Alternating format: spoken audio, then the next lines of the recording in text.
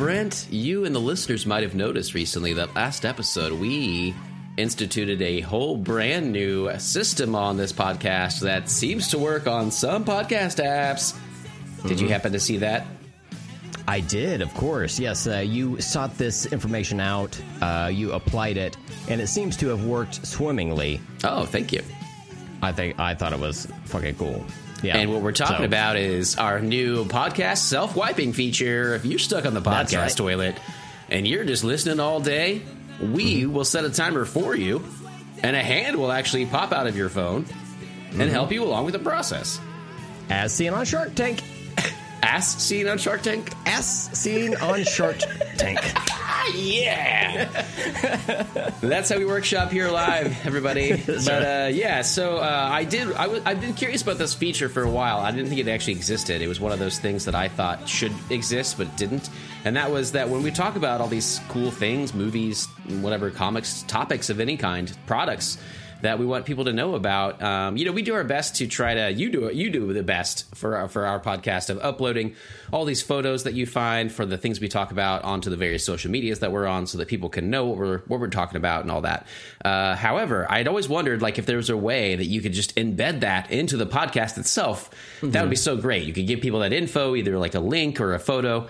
And I looked it up the other week, and it turned out that this is totally already a thing. And it was through Apple Podcasts I first saw, and then I saw Overcast, which is an amazing podcast app that you recommended for me. And this thing is free. It's developed by one guy, as far as I know, and he's super nice about it. He's very cool. He doesn't really ask you for any money like you can. I think you were telling me before the show you do throw some money at it just because it's that good of an app, right? The Overcast one. Yeah, and like all of the changes that are made to the app, like any updates that come across it, he's got like the routine bug fixes and whatnot, many of which I've not even had happen to me. Right. But, he's got no issues. But also, like, he implements things to help better organize it and make it a better user interface. So I'm just wildly impressed. I'm a big fan of Apple, but I will say their podcast app is underwhelming. Right. It annoys me that they won't update our podcast artwork on there. It's still stuck in the fucking Star Wars shit. The Star Wars one. I mean, and they've given us emails that should be fixed, but it is not. Yeah. No. So annoying.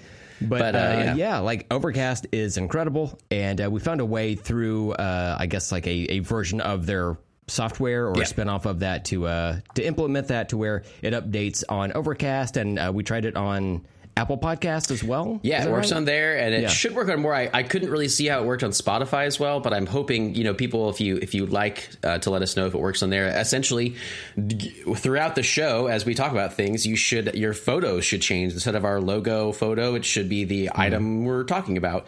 And we can put all kinds of stuff up on there. And then also there should be a link. So it depends on your podcast app. It might be hidden somewhere, but you should be able to have like a Wikipedia article link at least, or maybe a YouTube link, that kind of stuff, so we can sprinkle it throughout the episode just to make it a little bit nicer experience for everybody. So it worked out pretty well. It was fairly easy.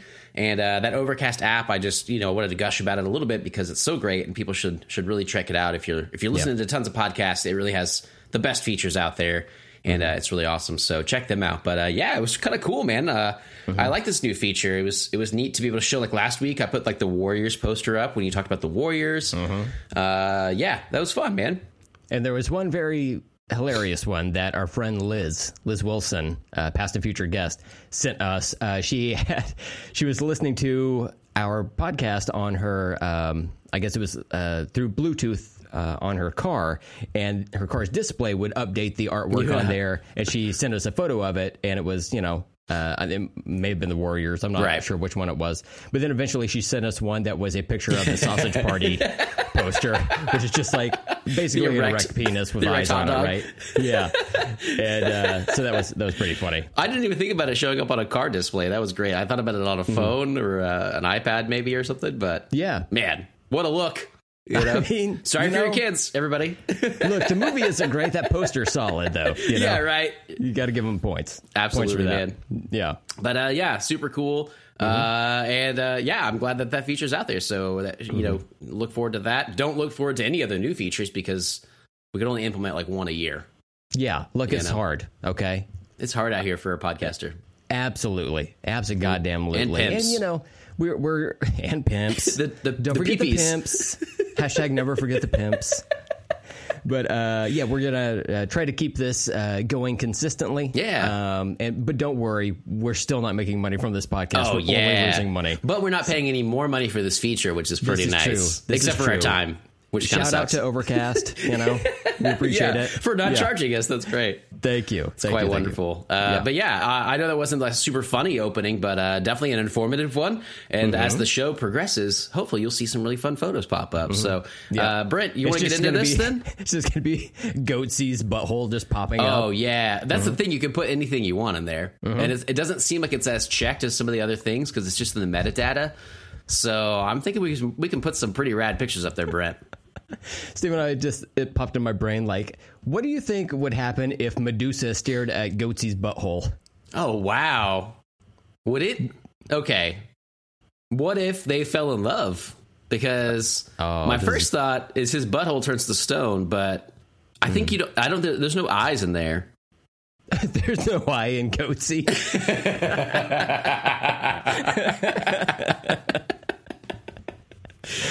Yeah, and on that note, we're doing it. I'm Steven, and I like to party. I'm Brent, and I'm a stuntman? No, we can't all say I like to party. Yeah, I'm really looking forward to discussing Hot Rod with you today, Brent. Movie of the week, and yeah, looking forward to that. This is a 2007 film that I didn't really watch for a long time and then got back into only in the last few years. So it was a blast to watch it for this, and excited to talk about that with you. Did you want to open us up with some other mini topics to start the day, though? Sure, yeah. Real quick, I want to say welcome to Let's Talk About Stuff. We just giggled over the... Absolutely. Why would you go back? You giggle, you progress. Okay, so this is going to be one of those things I'll have to go back and edit. Okay, there we go. Always a good start. So I do have one thing I want to mention that you mentioned on the last episode, which is the 2023 movie 65. Oh, you went back and watched that? I did. Oh, my goodness. It had dinosaurs in it. I found some time. It was one thing. It was an hour and a half long. Right. You know?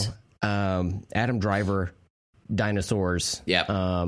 Some actress. Don't even know. Vegetation. All star in a movie about a human that is back in time and lands on Earth or whatever. You nailed it. I'll be honest, I didn't really care for this movie. Fair enough, man. Fair enough. I like dinosaurs, you know? I fucking love dinosaurs even. Right.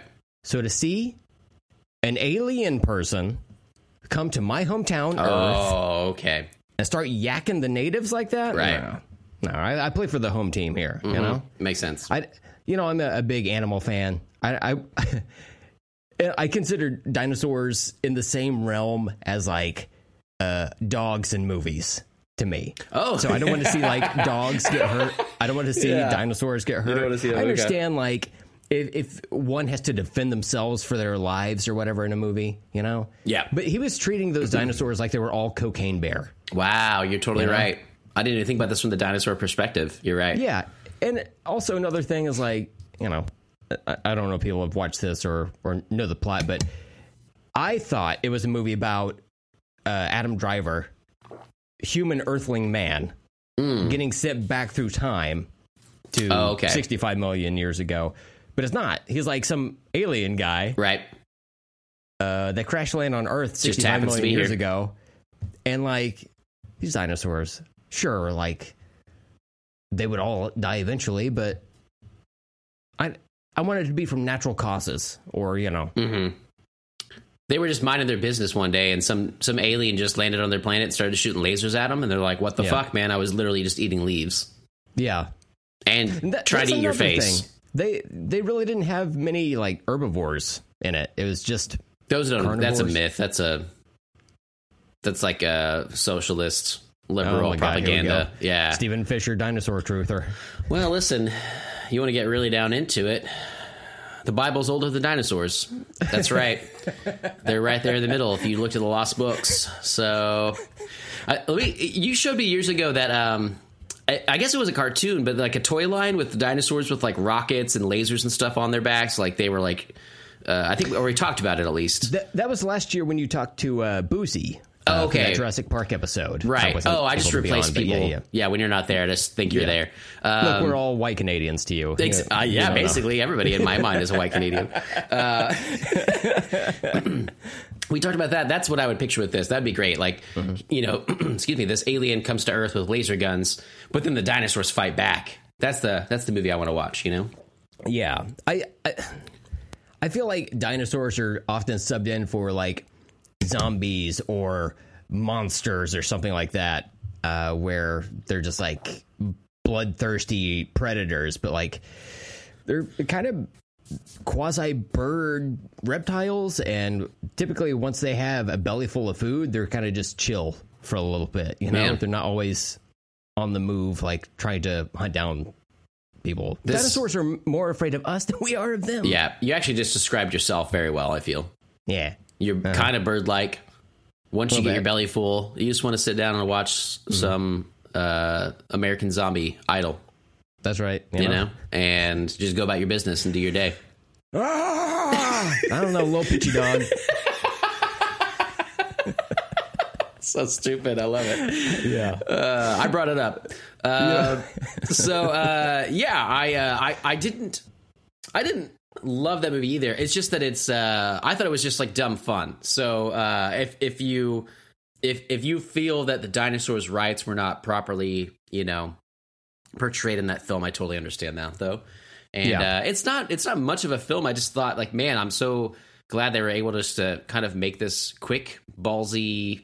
Not even ballsy. It's not like it's like out of the realm of like it's like a typical movie, but just the fact they were able to spend that much money on this film, I was just like, yeah, man, fucking go for it. Dinosaurs, Adam Driver, laser guns and shit. I don't know, I'm down for it. So I think like the cinematography looks good for the most part. There were a couple of like aerial shots where she was under the sea.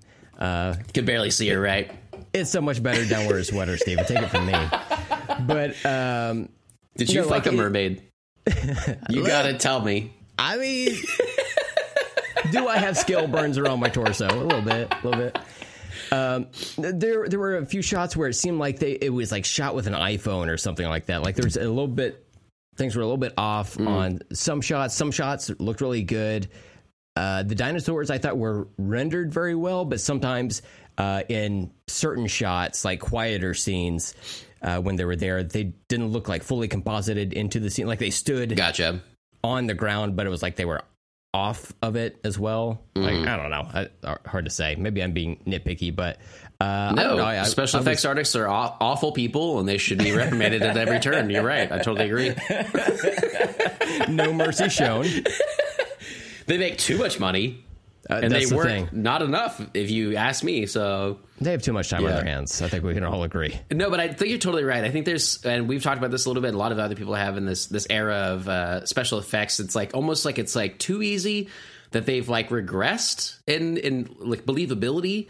It's like things have gotten cheaper and easier to do, but at the same time, Jurassic Park still beats them hands down easily, right? From like over 30 years ago at this, or 30 years ago, right at this point. So, it's still they're still never quite reached those levels, even though technically they have better technology. Yeah. I felt like since I've been watching that Corridor Crew channel on YouTube, where it's like visual effects artists examining special effects in movies, CGI, that type of thing. Right. They've really opened my eyes to seeing why certain visual effects may not work in a particular scene. A lot of the times it's because it's not composited properly, meaning that like the various layers of what was shot, real in-camera footage, with it being merged with a CGI element. It's like they ran out of time or budget or something to that effect, so they just kind of like rushed it through. But that was like some of the things where you just see like a dinosaur like walking through the foreground or something like that. When there were large scale like at night battle scenes, those looked better to me for the most part. But even still, I'm like, these dinosaurs, they had essentially a home intruder. Oh, so wow. Like, it's fucked up. Basically, it's fucked up. Another thing that's fucked up is like the little girl he takes care of. They don't. She doesn't speak the same language for whatever reason. I'm not quite sure why that was a plot point, but it is.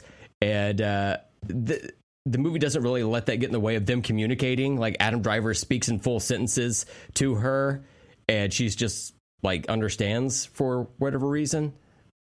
Well, they point and draw sometimes. That's true. Yeah, he does pour out a bunch of paprika and draw a mountain. Yeah. So I didn't the take paprika that into consideration. scene.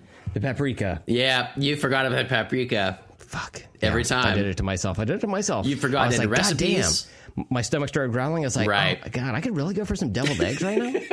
I could really do that right now. The next scene, he's making giant dinosaur deviled eggs. Like, yeah. With all that paprika.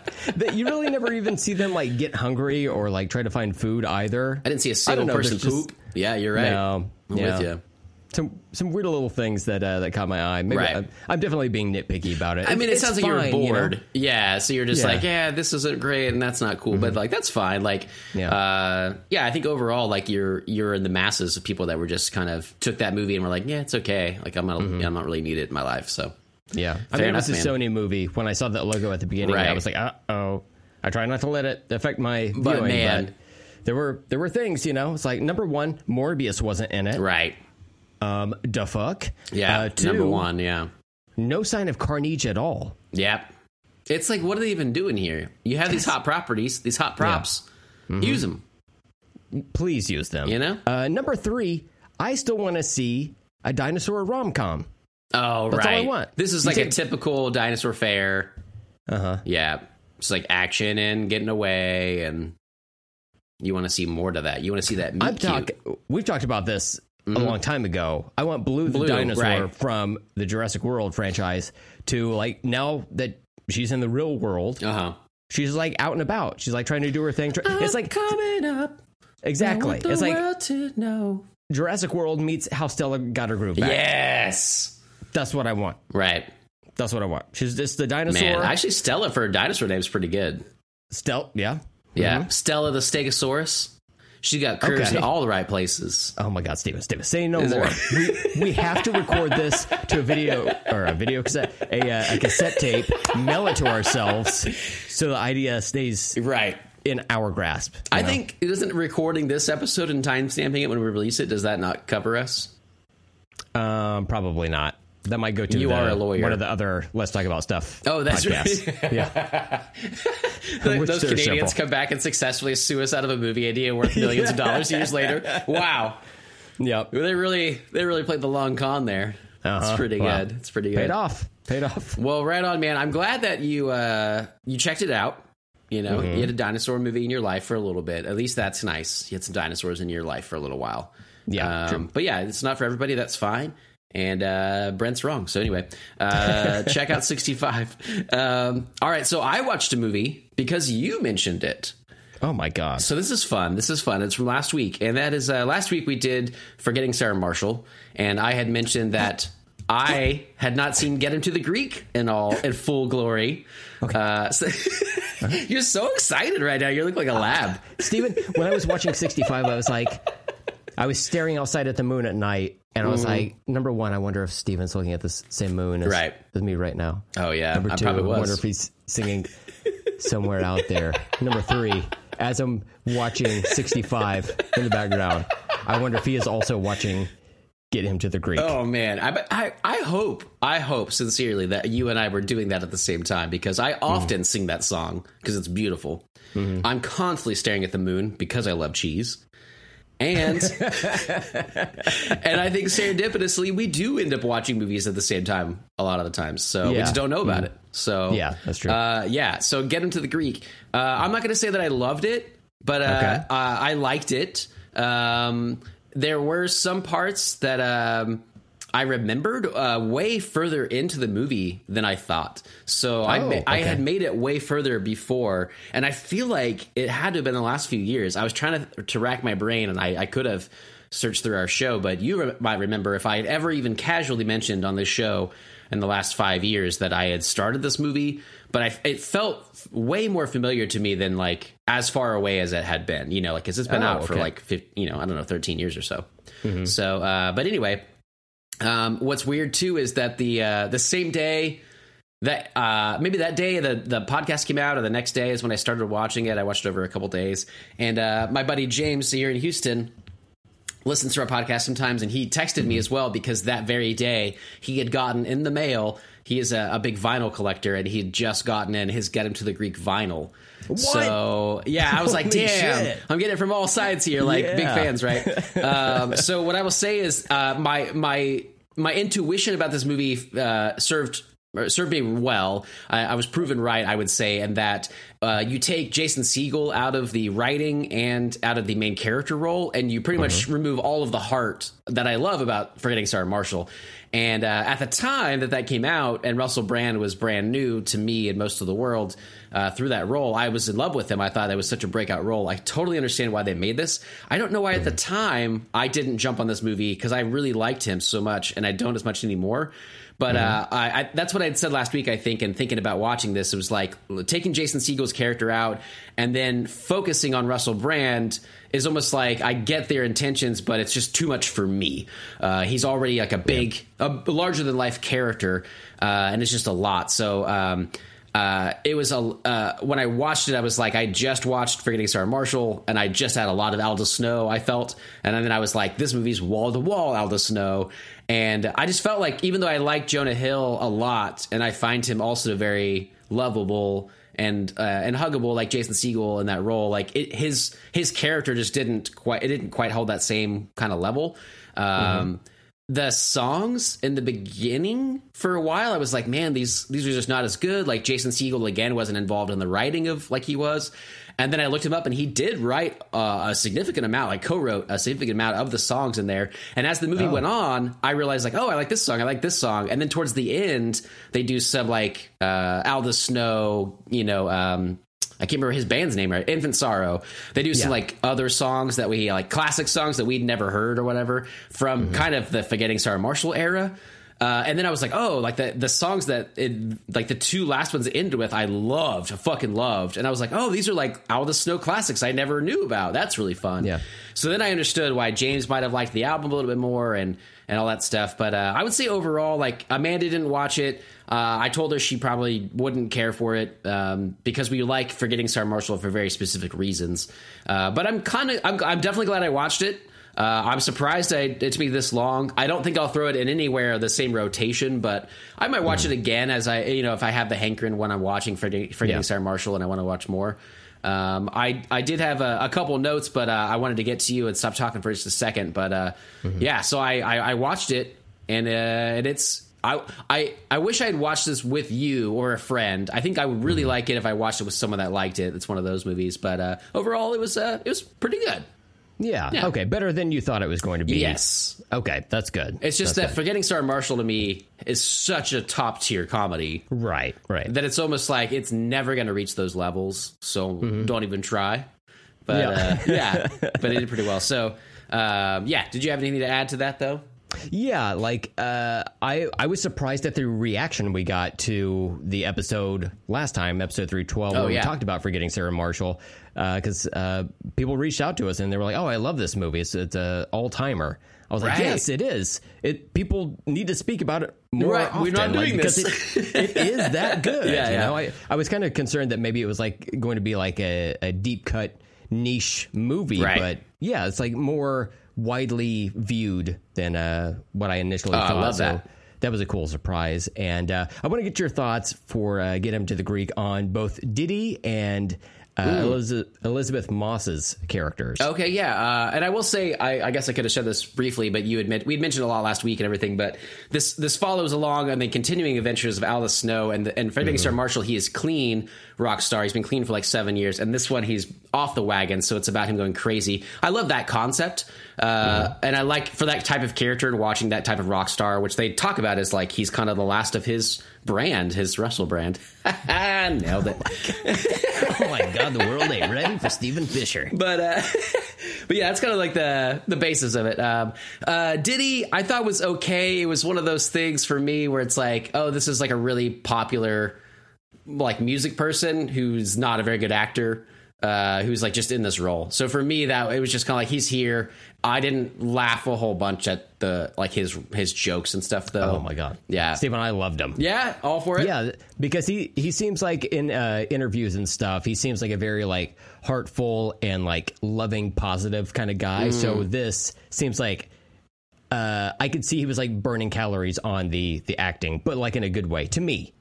Gotcha, because he's playing this kind of like dick. He's like the record executive at the top, and he plays that well in terms of like that's what I imagine from him, I guess.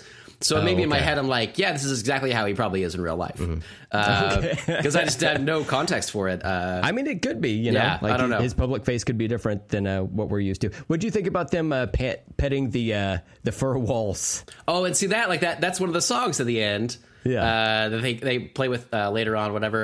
Yeah, there's like a drug sequence with petting the fur walls. I love the callback to it more later on or whatever. But yeah, I like that stuff. I do like seeing people like Diddy and his star power getting absurd like that in movies. But it felt almost like the same way, like it was almost distracting to me that it was him. Kind of like when we talk about like casting like really well, like A-list actors is like all the voice roles for all these like cartoons. Oh, sure. Which can be good. And they're not always bad or anything, but just inherently, I was just like, it felt like a stunt casting. It might have played better if it was just someone else I didn't know or whatever. Yeah. But yeah, I liked him. Elizabeth Moss, great in everything. She's a nurse in that movie. There's a part where she comes in with blood splattered on her scrubs. And he's like, is that blood? And she lays in bed and she's like, oh yeah, this heart just exploded in front of me. It was like something out of a horror movie. Anyway, I'm going to bed. And it was just so funny to me, like how disgusting that would be. But she was great. Rose Byrne is one of my very favorites. And she is worth watching this movie alone. For one, she is smashing fucking hot. I couldn't believe some of the stuff she wore in it. She plays sort of like a vapid model turned pop star who has like a song about her posy, and you're like, oh, this is definitely her asshole, and then in a part of the song she's like, it's my asshole, and you're like, oh my god, Rose Byrne just said that. That was really fun. She was a great sport. She seems way funnier than I ever gave her credit for it. I've really realized that in the last few years. So she was great. It was fun to see Sarah Marshall briefly makes a cameo from the other movie and her new TV show segment, like an advertisement for it. That was fun to see her. There were some tender moments, but most of it I felt was more slapstick for a lot longer. Like it took a lot longer to get to any of the heart and break down some barriers and walls people had up. And then when they do, you're like, oh, okay, cool. This is like Forgetting Sarah Marshall. I do get some of that heart. But overall... yeah, I just didn't get like as much of that. My last two notes were the last two songs that I liked were Bangers, Beans, and Mash. That's the song I was finally like, oh my god, Bangers, Beans, and Mash. That's a good fucking song. And then Furry Walls or Fuzzy Walls or whatever. Oh, sure. Yeah, at the end was the next good one. So yeah, it ended way better with the songs and all that kind of stuff, and I was into it. But yeah, it was kind of like a long lost Forgetting Sarah Marshall relic.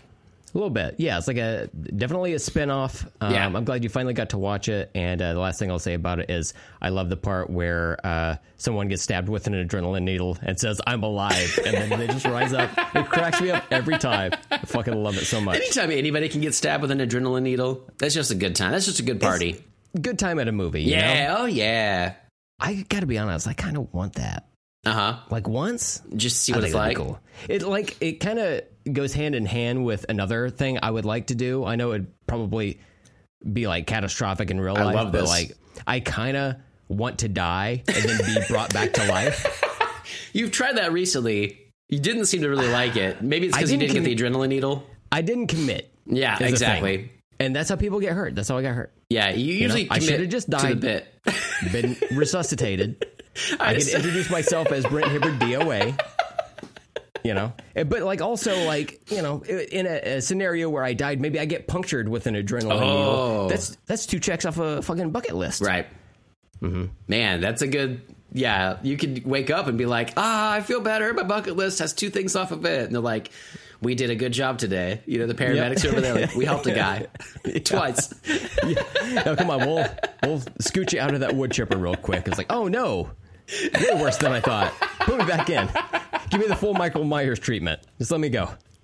Okay, so in this scenario, you've tried to kill yourself. We don't know how. Just so you can get resuscitated. I didn't try. Well, I'm just saying you're trying to get resuscitated. Oh, okay, yeah. And then you do a whole scene where it's like in close up, and they stab you in the heart. That's all you see is like chest up, and then you realize the entire time your lower body is just completely gone. It's just been like ripped away from you at a wood chipper, and they're just saying, they just try to get like your last goodbyes. How about this? We'll bring my love of animals into it, right? So it's like my underneath my torso, like my waist down, is in the mouth of a great white shark, which is in the mouth of a black bear. I don't know how it works. Hollywood, figure it out, you know? Get your CGI artists on there. Oh, man. Just make it happen. This is a lovely way to go and be brought back. Yeah. I think it's good for you. The bear's butt is in the mouth of a piranha. There we go. Got to go 3 deep. It's done. Oh, okay. Directed by James Cameron. That's right. Oh, my God. This is actually Avatar 3. This is the plot to Avatar 3. We're breaking it here first. Oh, man. Did you have any other mini topics you wanted to get through? Oh, my God, Stephen. Do I ever? Oh, Stephen, please. It's time that we gather together here and discuss my trilogy of the month. And hell yeah. Last time I did the Evil Dead trilogy and then 2 other Evil Dead movies. I like to change it up from month to month, so I'm going from horror to a buddy comedy. Oh. And those buddies are my good friends Bill Preston Oh. and Theodore Logan, aka Bill and Ted. Esquire. I went on an excellent adventure with them. Man. I went on a bogus journey with them. And Steven, God damn it, I faced the music with them. Ooh, I've never seen the third one, the new one. It used to be streaming somewhere. I had to rent it. Oh, crazy. So let me start with the first one, right? Go for it.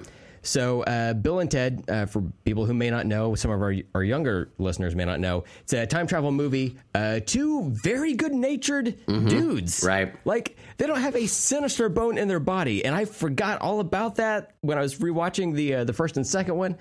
They're just, like, joyful and that's nice. Optimistic. They don't let things get them down. They do have some ingenuity when it comes to, like, fixing the time travel phone booth they get in. Like, the antenna gets broken in that first movie, and they're like, well, let's chew all this gum and take it out of each other's mouths and, like, make a ball, stick that thing on there, call it good.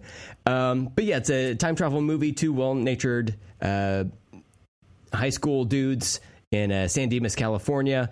They get visited by a time traveler from the future who says the 2 of you must save history by completing this book report. And they're bad at history. We find out at the beginning of the movie. They've got like a day or a couple of days to put a history report together. They don't know anything about it. So this kind of really helps them out.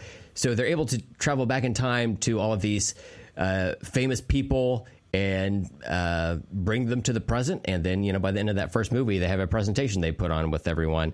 I love that they call Socrates Socrates, because I would totally do the same fucking thing, Not good at reading. Yeah. But I haven't seen either. I've never seen the third movie until recently. The first 2 movies I haven't seen in well over 2 decades. Oh, man. But I remember liking them back in the day. So this was almost watching with fresh eyes. Right. I kind of knew the lay of the land for the most part with the first movie. Second movie, I really remembered the Death playing all the games, and then the Easter Bunny being horrifying to me when I was younger. I remember Death more, yeah. Okay. Yeah. So first movie I liked, and you know what? We learned something, in that we get to see Abe Lincoln say, "Party on, dudes!" and the entire auditorium It's cheers. a good Abe Lincoln, I think, too. A really good Abe in my Lincoln. head, he's legit. That's actually him. Oh, my God. This is a real time travel movie, yeah. Too legit to quit, some might say. Oh, man. All of these movies, all the Bill and Ted movies, only about an hour and a half long. I mean, Love that. Is it why I chose it? Kind of. A little bit of a crunch this month. But that said, I think the first Bill and Ted's movie is excellent. Air guitar noise. Bogus Journey, the second movie. Bill and Ted, instead of traveling through time this time, they go to fucking hell because they die in this movie. And they die by robot doubles of themselves from the future. Makes sense. They go to hell. They go to heaven. I love seeing the production design of these different movies. Bill and Ted, the first one, Excellent Adventure, that one's from 89. Bogus Journey is from 91, I believe. So they didn't really have a ton of CGI at that time. If they did, it was just like little lightning effects here and there, or when they go through that time travel tube system or whatever that we see. In this, they become friends with Death. He plays games with him. He's played by William Sadler. I had to look this guy up because I was like, what does this guy look like in real life? And he's actually like one of the... you know how like sometimes in movies it'll be a news report and it'll cut to people in a living room reacting or whatever. It's like him and a wife and like a daughter are reacting to news, and but it's like the guy who plays Death without makeup on. He's just like playing a guy, you know? So it's cool that he got to be like just a regular person cameo in the movie. Oh, yeah, that's fun. Yeah, I get what you're saying. Yeah, this movie has like robot duplicates. We've got these two aliens called Station that come together to form one, have a giant ass crack going all the way up to their mid-shoulders. That was definitely a thing I remembered. So it's Bill and Ted having to come back to life and defeat their evil robot duplicates. And there's an actual villain in the movie. I can't remember his name, like... Nostros or something like that. I don't know. Like a bald guy. It's been a long time, for me, yeah. It's been quite some time. But, they like... He looks like Darth Vader if Darth Vader was just like a bus driver who found a costume, you know? Man, that really sells a look. I can imagine that.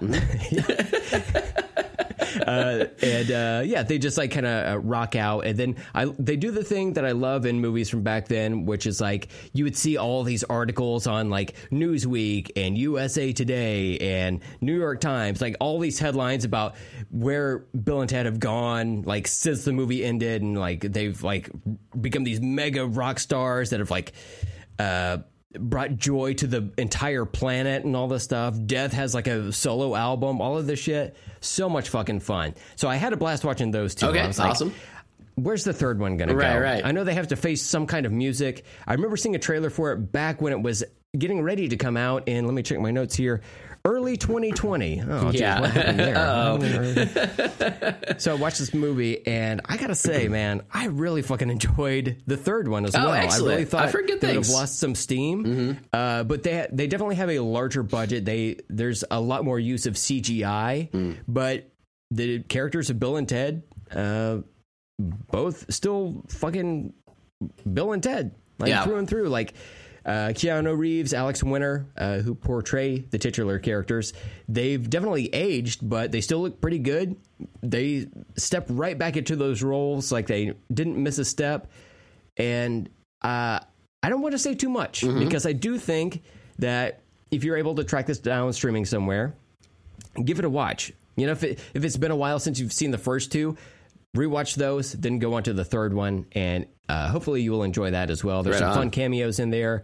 There's a character in the movie named Dennis McCoy, and Dennis McCoy rules. That's all I'm going to say about Dennis McCoy. But you'll know him when you see him, because Dennis McCoy looks fucking wild. Awesome. But there was a lot of fun stuff. A little nod to the dearly departed Rufus, played by George Carlin. Right. Is in the movie. Kristen Schaal is like the stand-in for him as Rufus's daughter. Okay. And she goes back to help Bill and Ted.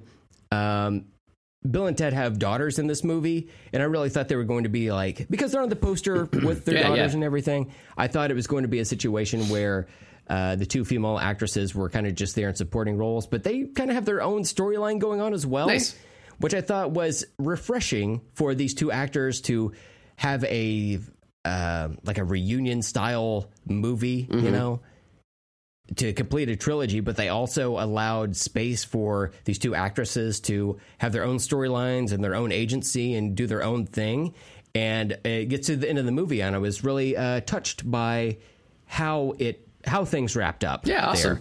There. And even though this movie came out in 2020, it does have an ending like from an 80s movie where it's like, this is the last scene of the movie, this is the big climax, and it's done. Oh, yeah. Isn't that great, though? Like, you just end right there. You don't see what happens, like, afterward. It's just, when it's over, and that's about the most you could hope for. I will say, at the end of Bill and Ted Face the Music, there is a post-credit scene that is very fun. So cool, stick around for that. But yeah, that's awesome. Otherwise, Bill and Ted 1, 2, and 3. Recommend all 3 of them. That's great, man. I remember really liking the first one. I remember growing up with the second one and liking that, but I watched them in the last like decade or so. I don't know, like feels like 5 years even. But the first one I thought held up. The second one is kind of weird. Like it definitely feels like 90s. They really lean into some of like the bright colors and like weird designs and stuff.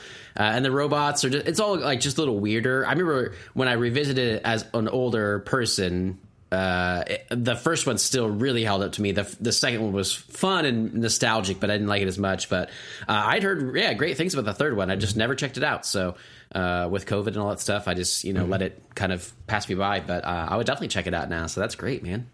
Even though the third movie is, like I said, about an hour and a half long, I feel like they pack so much movie into it. Like there's all of them kind of do though, right? Yeah. They just but I think especially the third one because you've got so many characters that you have to service.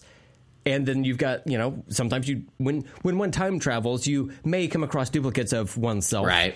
So you have those to contend with. And I thought it was really well done. It was a ton of fun to go back and rewatch the first two and then watch the third one for the first time. I was really impressed with the whole endeavor. That's really cool. And that's awesome that you said earlier, if I remember right, I didn't write it down, but you said this wasn't streaming, that anybody that wants to, you'll pay for them to buy it, which is nice. So make sure to send those in if you'd like Brett to buy you anything. He said anything just now as well, which is nice. So just go ahead and send that to P.O. Box 666-B for Brent. And then that's in South Dakota. Is that right? Yeah, if you just mail it to South Dakota, they'll forward it to North Dakota. Okay. And then shred it. So that's all you have to do. When you say shred it, that's at the Shredder's box and paper company that he opened for packing material for you to send them the movie, right? Yes. I hope the look and smile you just came across in that. Yes, it was beautiful. Well, Brent, did you want to go ahead and get into our main topic today? If you don't have anything else, then we most definitely can. I think we definitely should, because I have a lot to say today about this. So today we are doing the 2007 film Hot Rod, which we had this on our list. I'm not sure who put it on there, but I'm so glad we're doing this one. We kind of mentioned this as just a movie we'd wanted to do on the show as an individual movie, but it kind of made us feel like after watching Forgetting Sarah Marshall, this might be a good movie. And also having watched Wet Hot American Summer last month, felt like in that and Barb and Star, like that kind of absurdist humor. I think it fits right in with those. Also, timeline wise, this came out the year before Forgetting Sarah Marshall, so it's right in that same era as well. It was the same year as Superbad, right? Yeah, same year. Yeah, 2007. So that was just a good era. I still feel like I'm living in that era, actually. I have a specific memory of going to a Blockbuster Video and seeing Hot Rod and Superbad on the shelves. It was like the new release section. Wow. And it was like, maybe 4 or 5 months worth of new releases or whatever. So it's not like necessarily that week. But I remember seeing Hot Rod and Superbad near each other. And I picked up one in one hand, one in the other one. And I went with Hot Rod. And I hadn't seen Superbad until we watched it together with a bunch of our friends over at your house when you lived here in Oklahoma back in the day. Yeah. So we technically saw that one together. But Hot Rod, I remember watching whenever I rented it when it first came out on DVD. And it didn't really stick with me, to be honest. Right. Like, I remember thinking it was okay, but I was like, I don't know. I don't know how I felt about it. But in the years since, I've grown accustomed to The Lonely Island, with Andy Samberg and Akiva Goldsman and Yorma. Akiva Schaffer. That's right. Akiva Goldsman is a writer or something like that, I think, too. But yeah, Akiva Schaffer and then Yorma Taccone. There we go. Yeah.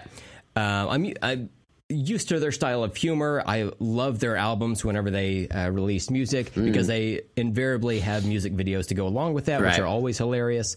So I'm totally on board with it now. So I was eager to rewatch this movie, but also like somewhat nervous that I wouldn't like it this go around because I know that you've rewatched it, in the past several years, and you've said that you've added it kind of to your rotation of comedies that you will cycle back through. Yeah, I'm kind of the same way with you. It's like I've briefly remember it coming out when it did, but I didn't put much stock into it. I kind of remember watching it then and really like not liking it at all, and just not understanding it. I feel like I was a big Lonely Island fan and Andy Samberg fan right in the get-go when he came on the SNL, which was before this, like in this era and before this.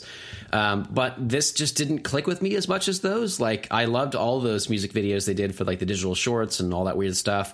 The songs they were writing and stuff are so fucking great. I would do them at karaoke in that era as well with our friends.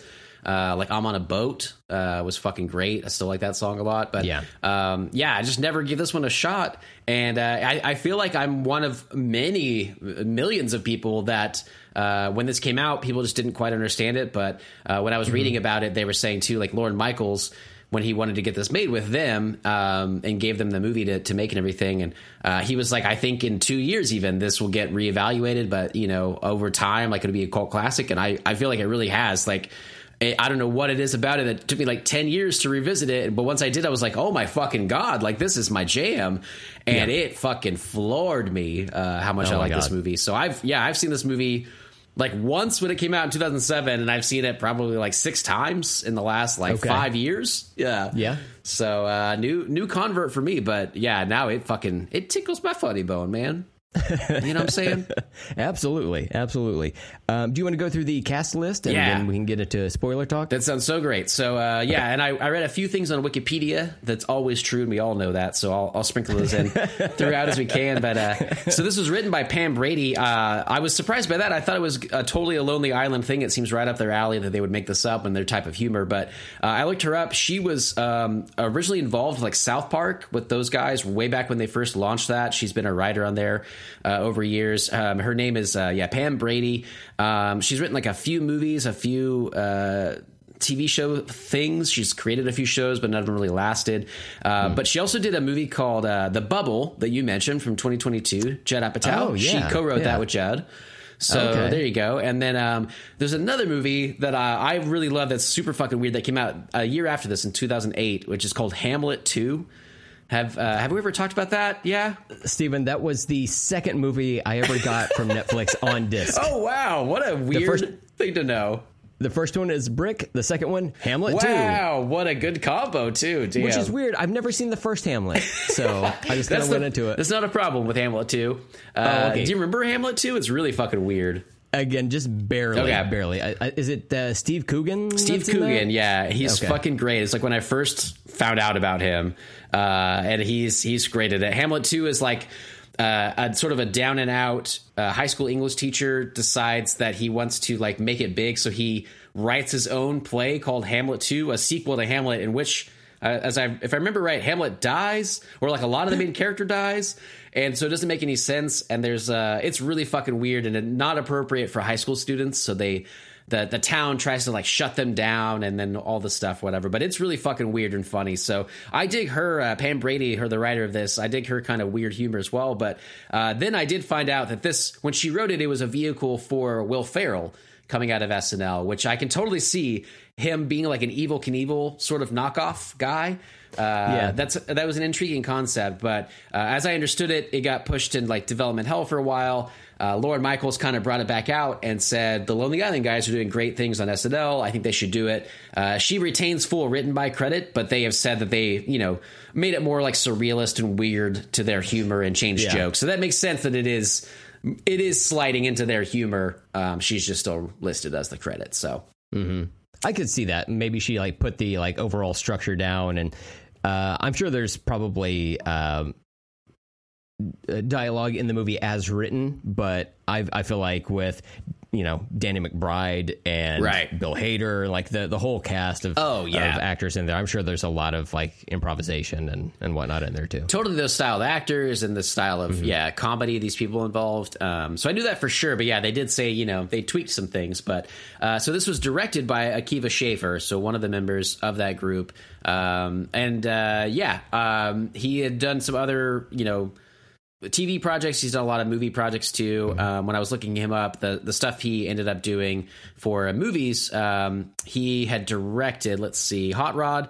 He did The Watch, that Neighborhood Watch movie I watched a few years ago. Instead of watched a lot right there. Not very good.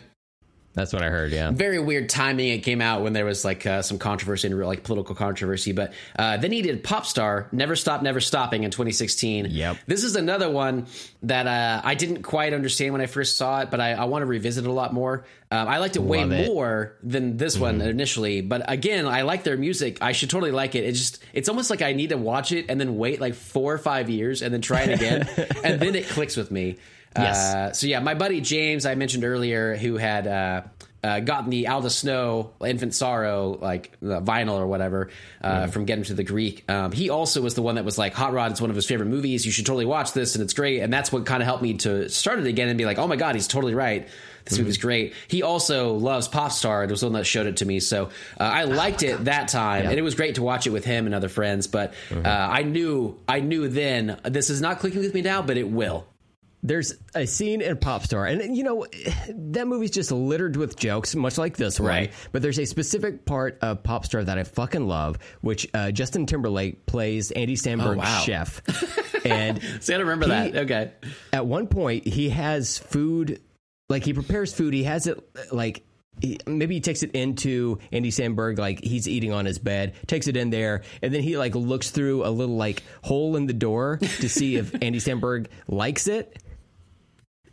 And when Andy Samberg is like, oh, okay, yeah, that's good, the shit-eating grin that Justin Timberlake has on his face of just like, oh, he likes my food. It's just so fucking funny to me. He could really be great. He was one that took that pop star turned like movie star thing that really worked for me. And most things, Timberlake can really pull some stuff off and be funny, man.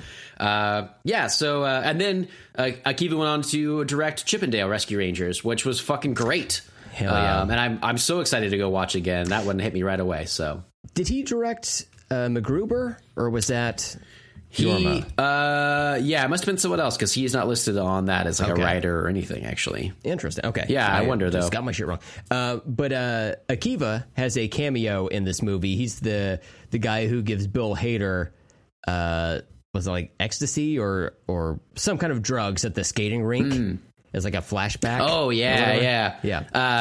He pops in there. Yeah, and I thought all three of them were just going to be like actors and stuff, I guess, or comedians, based on them all doing stuff in their skits together. But then really it seems like he mostly does writing and directing. He's done a bunch of other things, but he doesn't seem to be in the spotlight as much as them. But just as a group, I really do like their stuff so much. And individually, whenever I see them, like I'm like Yorma, who he did direct MacGruber and was a co-writer on that. He did, okay. Yeah. So they're all like so fucking talented. MacGruber as well was a movie that I watched. Didn't really. I liked the SNL skits. Didn't really care for the movie. And then I watched it like in the last 5 years, and I was like, holy fucking shit, this movie's hilarious. Steven, that's me. Like I watched for the first time MacGruber a year or two ago. I think I talked about it on the podcast even. But I thought it was like, oh, it's okay. And I kind of didn't see what the hype was. So I definitely need to rewatch that. You got to get, back in. I don't know what it is, but something about that, it just might work at the right time, or you just need to... Kilmer's in it, you know? There's so many like great parts that are, I don't know. It's just way smarter than I thought it would be. With all the stupidity that these movies show, they really can be pretty smart. And if you give them a chance, sometimes they're way better than I remembered, which is awesome. So, getting into the actual cast list, we have Andy Samberg as Rod Kimball, the hot rod of the title, and he is basically, the whole movie is his dad was an old. This is not spoiler. So his dad was an old, like stunt guy. He would set up the stunts and run them before Evel Knievel, and then he died, unfortunately. I guess when Rod was like a child or whatever. So Rod is now a burgeoning stunt rider, motorcyclist who wants to do all these jumps and stuff, and he does them in this small town. He kind of just hangs out with his friends. And in the movie, his stepdad, who's played by Ian McShane of all people, fucking great. It blew my fucking mind when I saw him. It's amazing. He's such a caliber actor. He's in like the John Wick movies. Oh, yeah. I had just watched all these Bill and Ted movies. I was like having this like weird alternate reality, like John Wick experience, you know, just from watching satellite things around those films.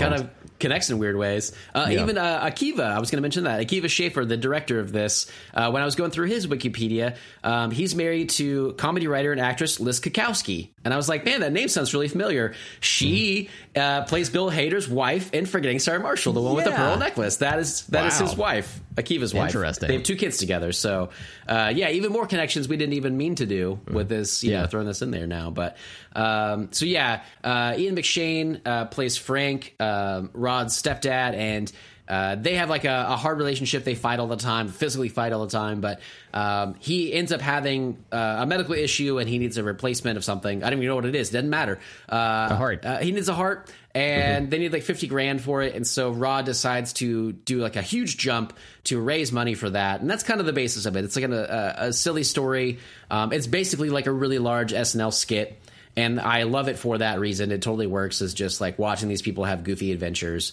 And so the rest of the people involved playing Rod's younger stepbrother, Yorma, plays Kevin. Bill Hader plays Dave, one of their friends. Danny McBride is Rico, their other friend. They all kind of like do these things with Rod, these stunts and everything.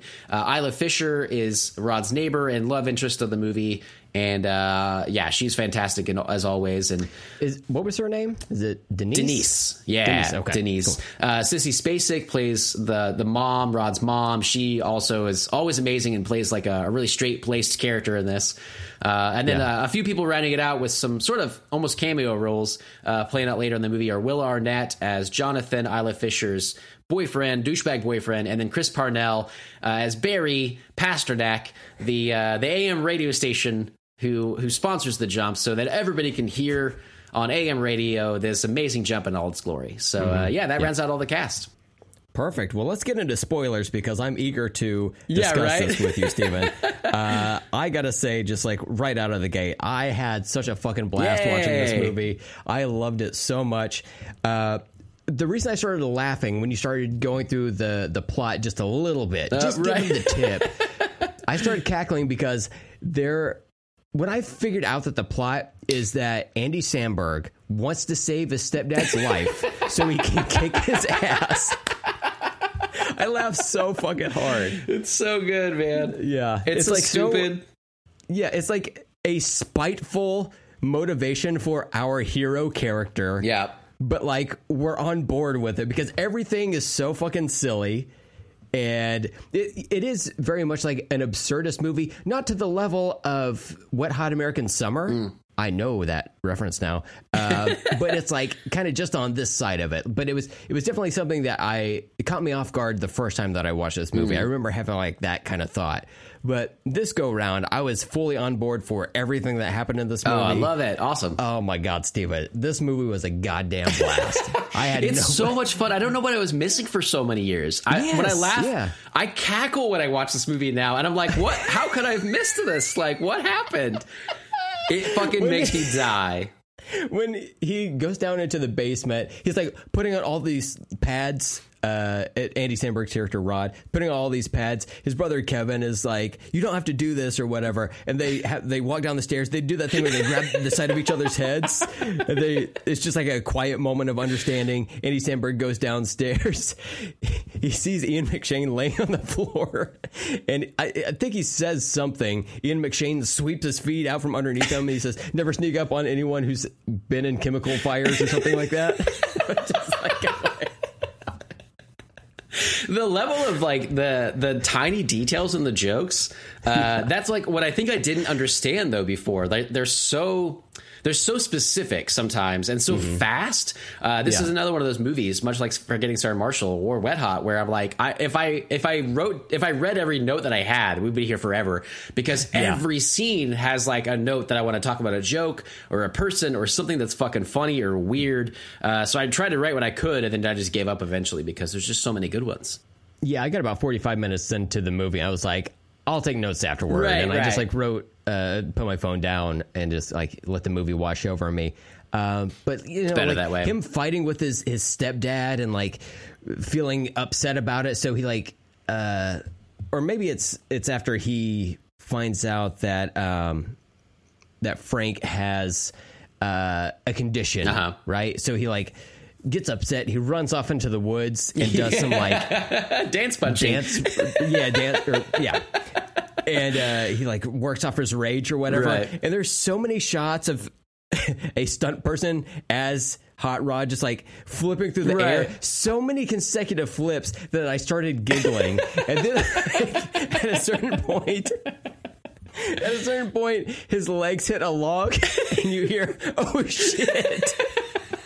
And he rolls down a series of hills for 2 solid minutes. And I'm dying laughing, sitting in bed watching this. This is why I loved it. That's one of my favorite scenes in this, because I love the movie Footloose, which is what they're making fun of. The dance punching, as they quoted from this movie, that's what they coined it, is the Footloose dancing that he does in the warehouse. Okay. And they do it, he does it like in the woods at some point too, or whatever, I think. But they do that in this, and I love it because the music in this is so fucking great. I was looking it up, and they said they have a lot of songs from the band Europe, and then they the score was done by a former Yes guitarist, Trevor Rabin, and so they just have this like great old school, like Final Countdown sort of music the whole time, and it really does like pump you up. Like it's so good for this type of adventure for these people or whatever. But then he has that scene which calls back to a scene that I love. They're spoofing it, but in a great way, and it really works as like an uplifting like montage.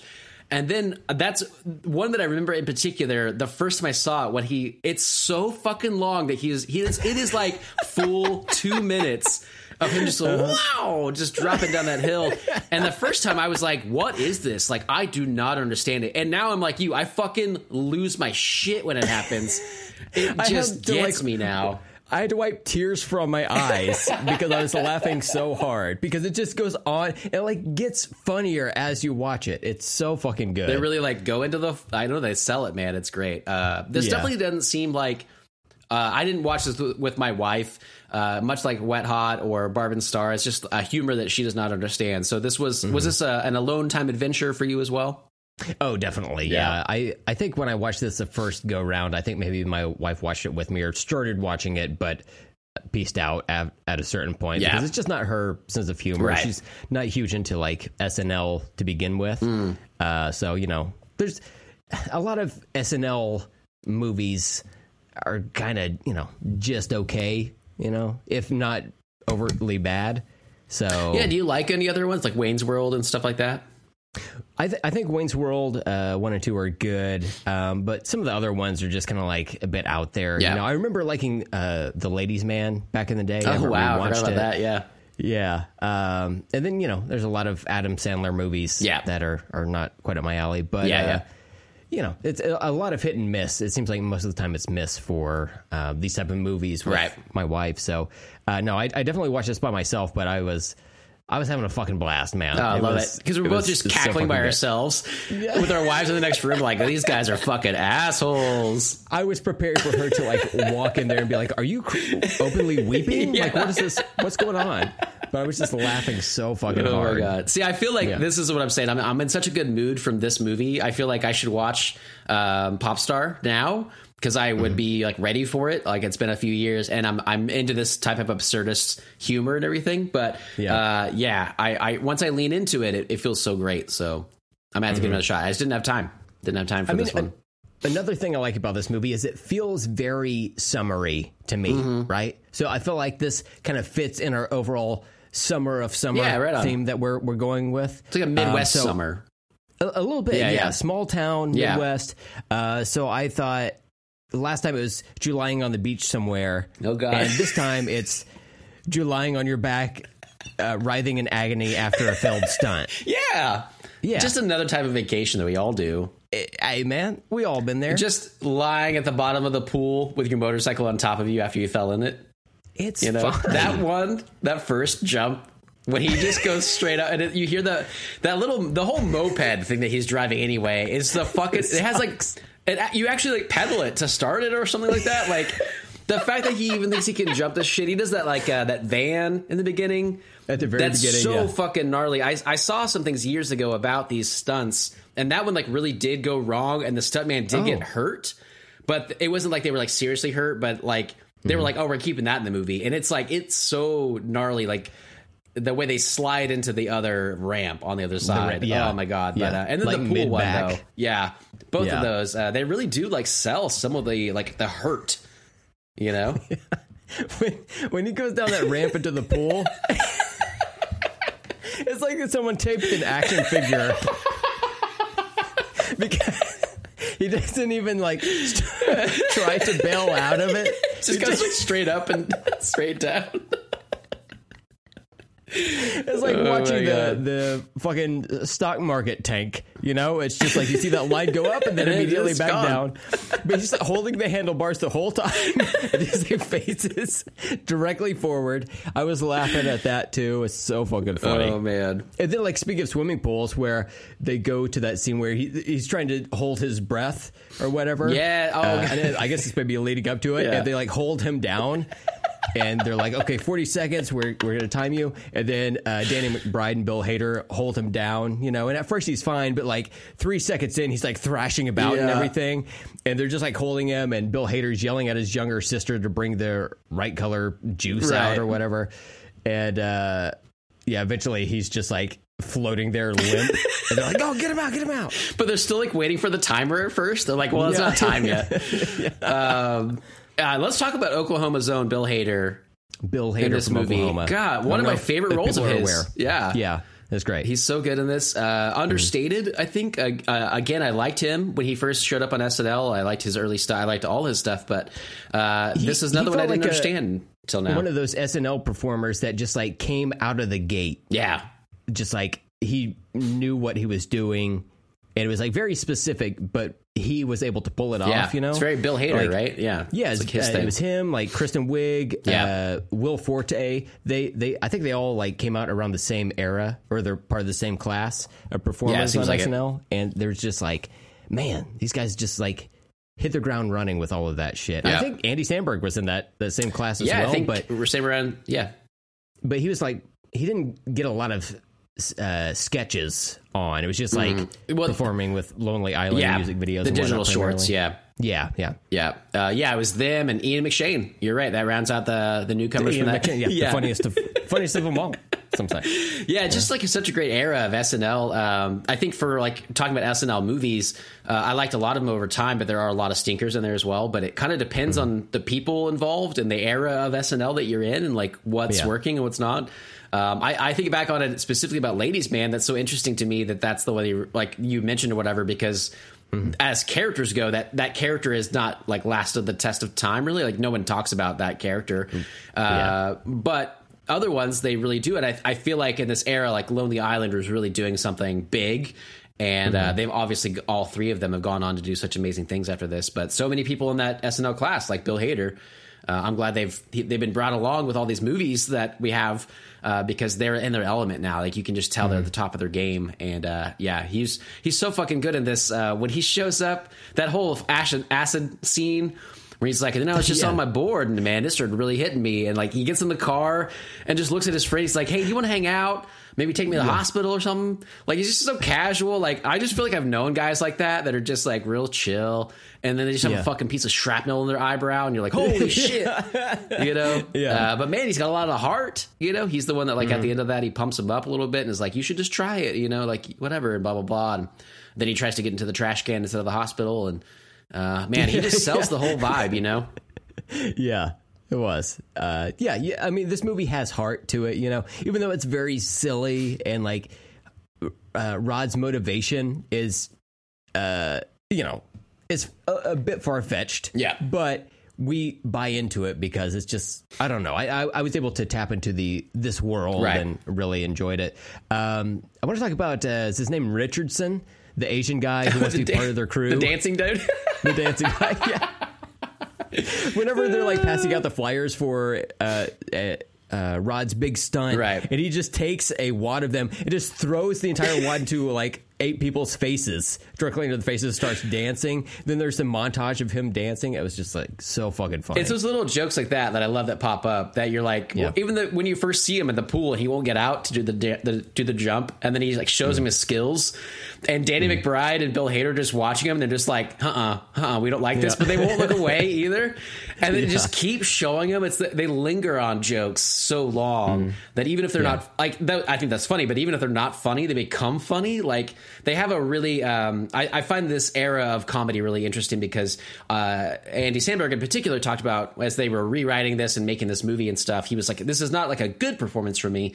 It is meant to be comedic and, you know, bad, quote unquote. Like, we know what we're doing, we know what we're leaning into, we know our history. They had mentioned Wet Hot American Summer as being an influence on the style of comedy they wanted to do, but they mentioned The Jerk from Steve Martin, you know, like that type of his style of comedy, which also like wasn't really like well praised, I guess, when it first came out, but has obviously become like a huge cult favorite over the years, and is like, you know, hugely influential film.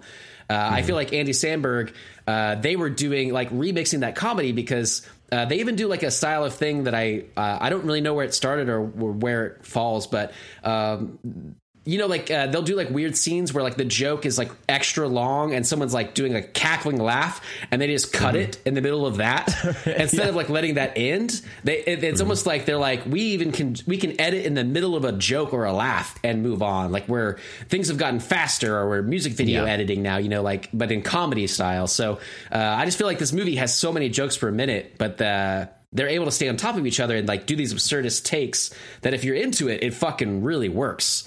And it just took me a while to get there, but now I'm like, oh yeah, like it all works. The only scene in this rewatch that really kind of like took me out of the movie briefly was the Kewl Beans scene, where Rod and Beans. Kevin were trying to make up. And it's not that I didn't like it. I was just wondering, how did this play with other audiences? Because it's like just them like sampling the movie essentially and repeating Kewl Beans over and over and making like a remix out of it. I was like, wow, I wonder what this was like in a theater with like middle America. Yeah, I wonder. Yeah. Did you read on the wiki about that? They talked a little bit about that scene in particular. No. They had said that, now I'm forgetting his name.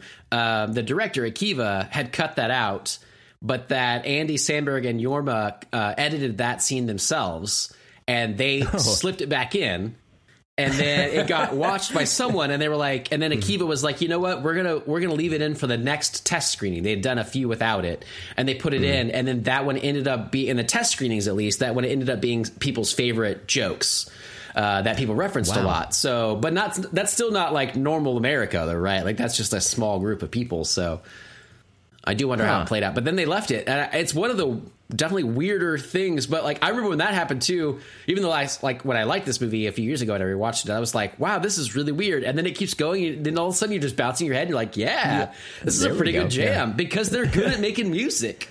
Like they're so good at making music. So they get credited as performing that bit at the end of the movie, where they're going through like listed performers for the soundtrack or whatever. Yeah, it's pretty funny. There you go. As Lonely Island, or as the two of them? No, it's like as performed by Andy Samberg and Jorma Taccone. Yeah, right on. That's so weird, because I was like, when I was watching the movie, I was like, oh, I wonder how this played with Middle America. Guess I'll never know. But then you just told me. So I'm having this like weird moment. You're like, I don't know what to do with myself right now. I did not think I would ever know this information, but now I do, and it feels good, honestly. Well, there you go. And that fun. I think we're done here then, right? Oh, yeah. We're wrapping up right there. I do want to mention Danny McBride in this. Oh, please. He is their... I know that Bill Hader's character is their mechanic. I'm trying to remember what Rico is, Danny McBride's character. He builds the ramps, and he does fireworks. Okay. When the movie first... Does he do fireworks? When the movie first opens, and it has... I love that cold open where it's like...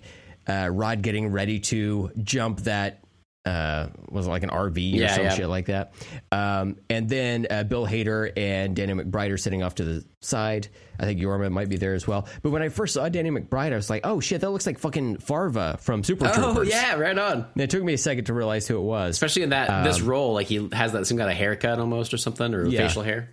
But like this role is a little bit different for Danny because he's not like an overt asshole. Like, yeah, a lot of times he's just like a fucking prick. Like that's his thing. Like he's. I mean, he like from what you've told me, he seems like a good guy with a trash can and a traffic code later. I don't know, but it's only because Andy Samberg was riding a luge, screaming a safe word. Like, what do you think the safe word was going to do?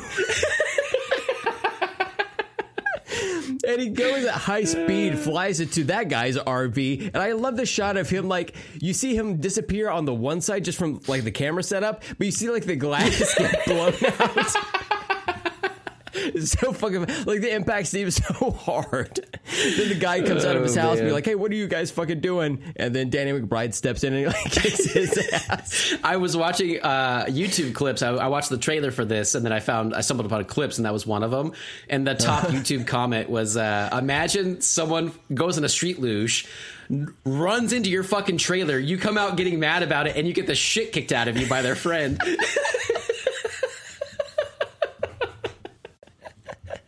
What a day for that guy, God. Right? But yeah, man, Danny McBride, I feel like I don't give him enough credit.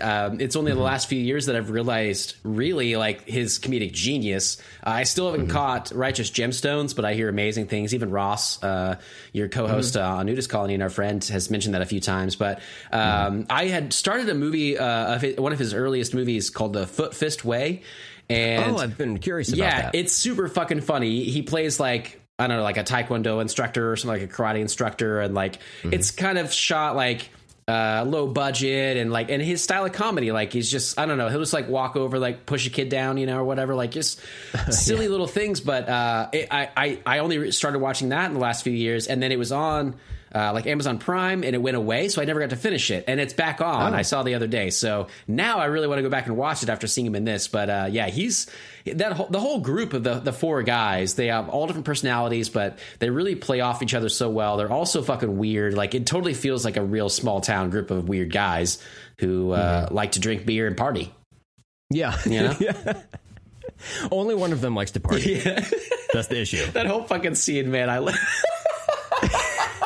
His brother is so like, I don't know if he's like just dumb or if they're trying to hint that he has actually like special issues, whatever. But Kevin, Yorma's character, when he's like, no, you're not allowed to say that. He's like, oh, okay, then I am also, I'm Kevin and I also like to party. No, you're not allowed to. Okay. Like he's such like a child amongst them.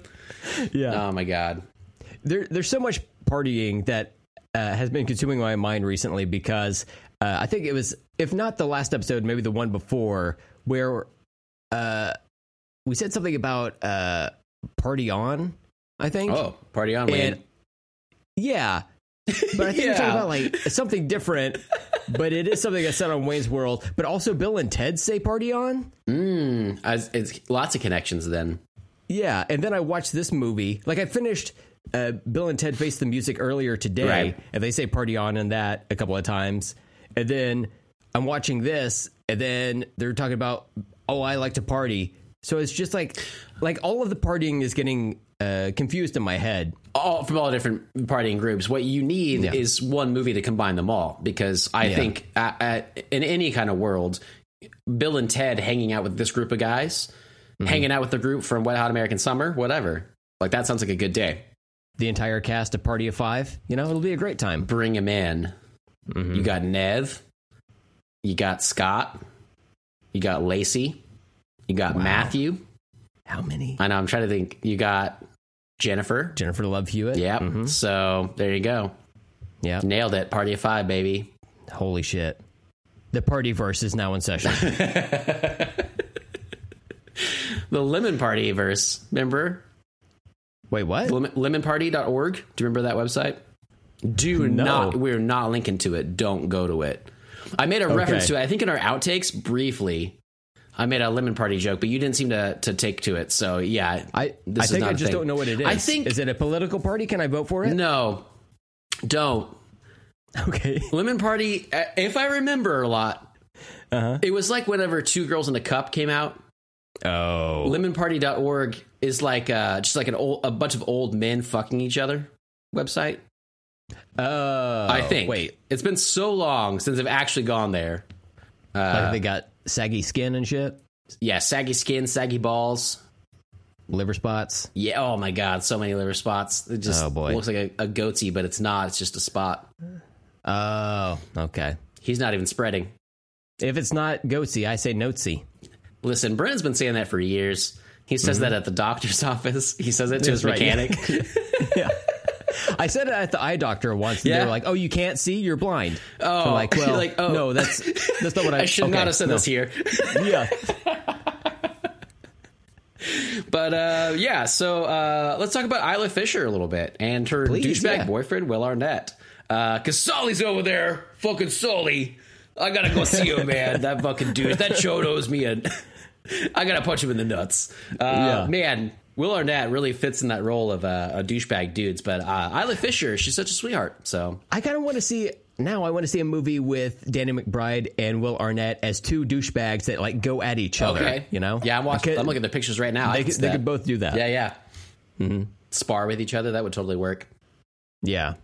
But any thoughts about her, Isla Fisher or Will Arnett? Oh yeah. I'm trying to remember, when did Wedding Crashers come out? 2005, I think. Okay. Yeah, so she was kind of big from that right before this. Maybe I need to go back and rewatch that. I gotta be honest, I was not into Wedding Crashers. I could totally see that, but at the same time, I really like it. Yeah, I'd be curious.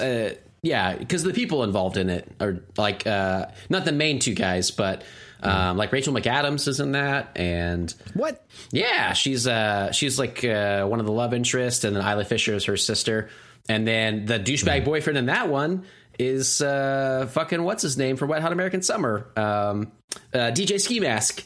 Bradley Cooper. Yeah. Yeah. Wow. So even more connections. Wow. There you go. Yeah. That's what I call my Kung Pao chicken. Still got it. I might have to give that one another shot. But I that was the first time I saw her in a movie. Yeah. And she was like, she does that thing. That was like the only part of the movie I laughed at. Oh, she's great in it. My memory was where she says something that's like a little bit odd, and then she starts laughing, and then she gives like real big eyes where you can see the whites of her eyes, and she's just like psychotic. She's like, "I'll find you." Oh yeah. She's like, "If you ever left me, I'd find you." That part, she was great in that role. Yeah, thinking was funny. So, I liked her in this as well. She's Australian, I believe. Oh my gosh, I did not know that. She's not from the States.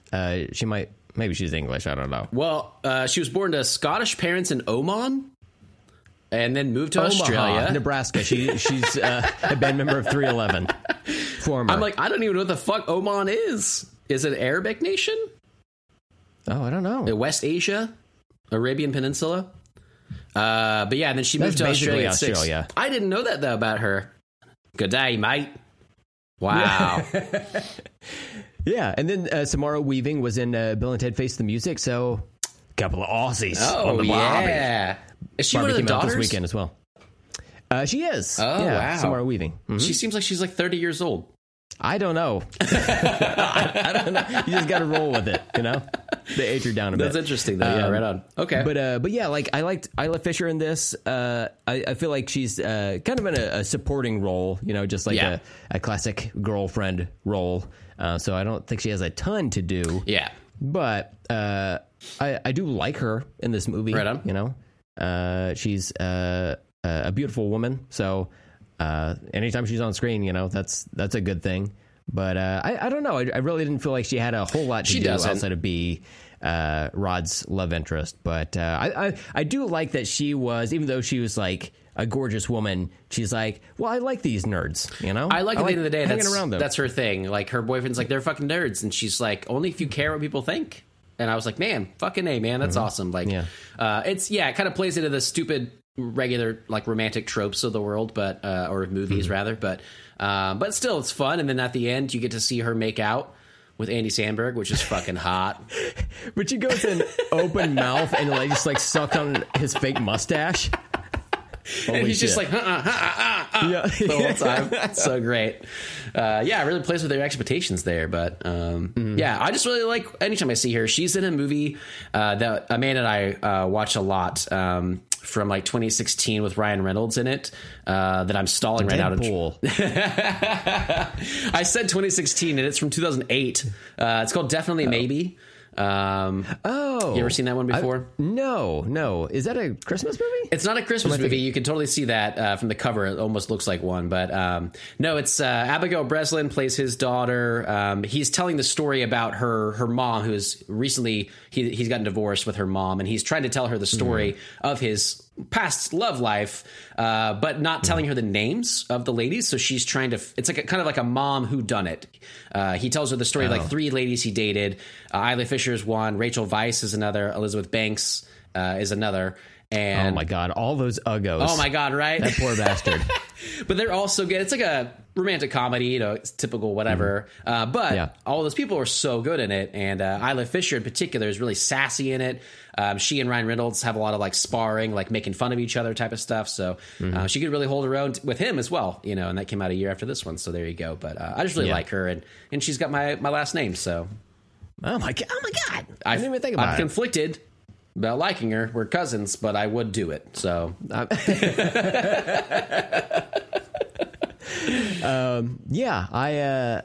thought she was good. Like overall, you know, with the cast and whatnot. I used to confuse her with Amy Adams. Oh yeah. Because I think I became aware of them around the same time, and I used to confuse. I kind of still do. Oh, I absolutely still do. And even more than that, I'm super confused because I saw that she was in this movie called Nocturnal Animals, who I thought this entire time was Amy Adams. And now when I look at it, Amy Adams is not listed in the cast of that movie. And I was about to say, like, oh, they're in that movie together. Nope. Apparently that was just her this whole time. So, wow. I'm really fucked up with that one. That's wild, man. It's an educational show, you know? We all learn something here. Amy Adams is in it. They're both in that one. So if you watch Nocturnal Animals, you're going to get super confused. Oh, no. I wonder if they're not in the same room ever, though, you know, together. Yeah. That'd be wild. It'd be like with Bryce Dallas Howard and Jessica Chastain. They totally do, though, man. All look alike. And, it's totally wild. And it's not just redheaded white women either. It's I used to confuse fucking Nick Nolte and Gary Busey. Gary Busey for sure. Yeah. Well, that's one example. Right. That's like one nutsack for another. I mean, that's all they look like at this point. Just find them on lemonparty.org or whatever it is you said. .gov. So we've been jumping all over the place, but unfortunately, I do have to go fairly soon. So, what are your last big notes that we both want to mention here? You know, I'm trying to look through here. I feel like we've touched on a lot of them. Yeah. You know, the safety word for the luge was hilarious. Like, that's not going to do anything. There's no way anyone can fucking help you with this. What way? Right, yeah. I will say that I guess my last 2 notes are, one, I love that the question is asked in a fight between a grilled cheese sandwich and a taco. Oh, yeah. Who wins? And I was like, in my head, I was like, yeah, who would win? And then we get to see that shit play out in heaven, you know? That's not many movies deliver on your dreams like that, you know? It was wonderful. And it really did. It does bum me out that, you know, there's a winner and the loser gets wasted. I hate wasted food, you know? That bums me out a little bit. You gotta eat that shit. Trying to get over it. Right, you know? okay. I don't know how I feel about the results. I don't know. But this election was stolen from the taco. Or from the grilled cheese, I suppose. From the grilled cheese, yeah. Oh, wow, you the know? grilled cheese. Because he's orange. It's carb heavy. Yeah. I feel like it's just more substantial. Sure, that taco's maybe filled with beef. I don't know how I feel about it, Steven. Right. What do you think? Well, I do think this would have been a good question for us to open the show with. That we this is right up our alley. We never thought about it, but fuck. No, we should go back. You want to restart? Yep. You have plenty of time, right? I'm good to go. What a classic question though for all of us to think about and ponder. You know, so yeah. And I guess prison rules or not. You know? Yeah. Oh God. Yeah. It changes everything. I do like that they slipped in the racial. Oh my God, it's so fucking funny.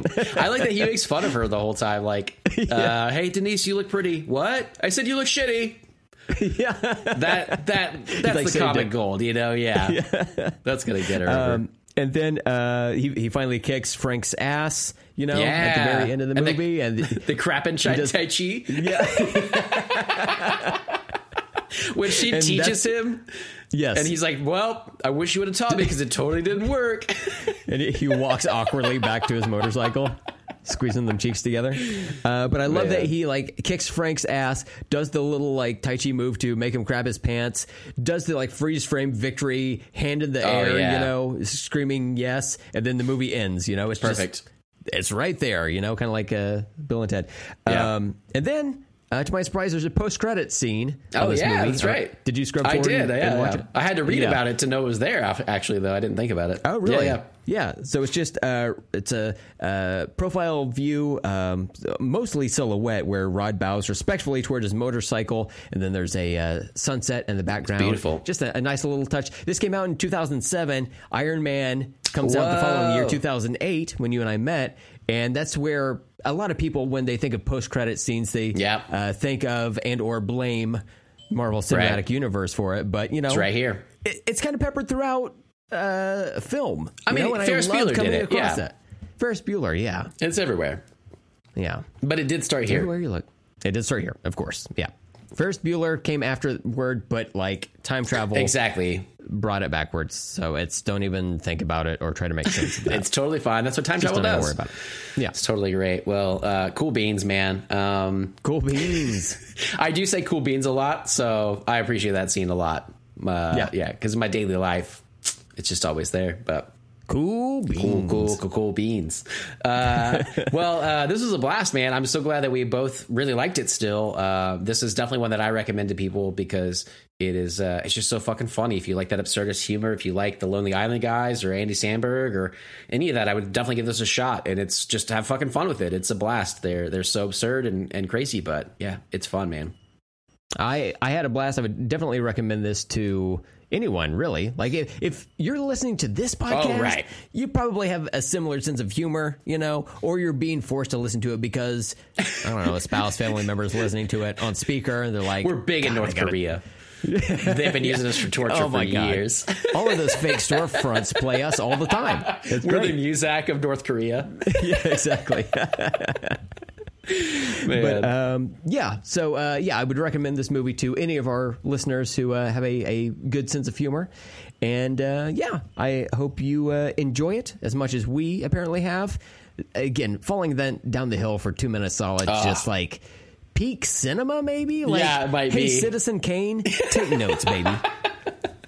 Yeah, it might be, man. It's way up there for me. I'm certainly glad that I watched this again, and I definitely want to see Popstar. So if I do end up watching that, I will report back, and if you do as well, let us know. But it's super fun. So we have these few separate movies we just wanted to get through the end of this month and everything, but we actually are planning a really big thing for August. Brent, did you want to start telling us about that a little bit? Oh, my God. Stephen, you and I planned this over kind of a group chat thing. Yeah. You know, I love puns, and it like hit me once when we were like having a text conversation with some of our friends, Allison and Liz, and I think maybe your wife Amanda was in that chat as well. Yeah. But you had mentioned in the past that you've been meaning to watch more like Asian stuff kind of throughout the year and maybe doing like an Asian themed month. And that's kind of like snowballed into another thing. You've also been meaning to watch like more anime. Right. And so why don't we just go to the fucking king of anime? Let's go to Miyazaki Town, right? Ooh. But like it's August, so you know what's going to be Miyazaki, baby.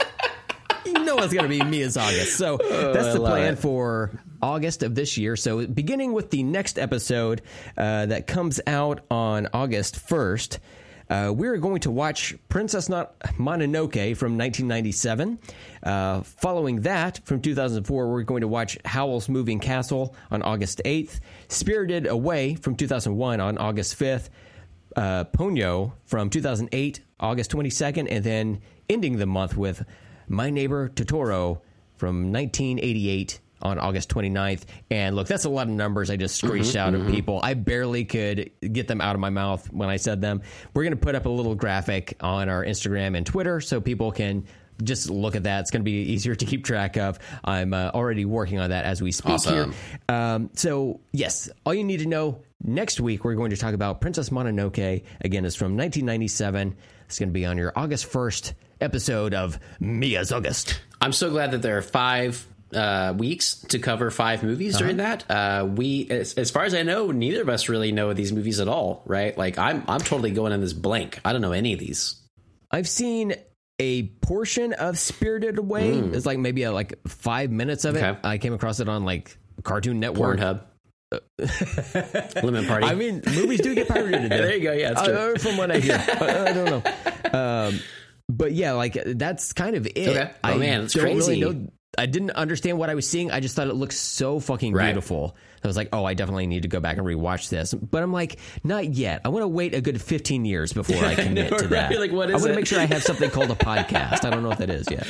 I'm excited to get into these finally because I've always heard wonderful things. I'm sure I'm gonna love them, but they sound beautiful and amazing films, and I've just never gotten into any of it. So yeah, I'm excited for these. This list was started from a list of basically the best rated ones on Rotten Tomatoes, and then we used Allison's help because she loves these movies to give us some guidelines on that, and she'll be in to help us facilitate these. But yeah, I'm looking forward to finally getting into any of these movies and seeing what they're all about. Yeah, same. Everything I've heard is these are like artesian cinema films. But it's just through the medium of animation, is what we're working with. So I'm very curious to see what Princess Mononoke is even about. I don't know what any of these are about. Like, there's Howl's Moving Castle. I'm like, oh, man.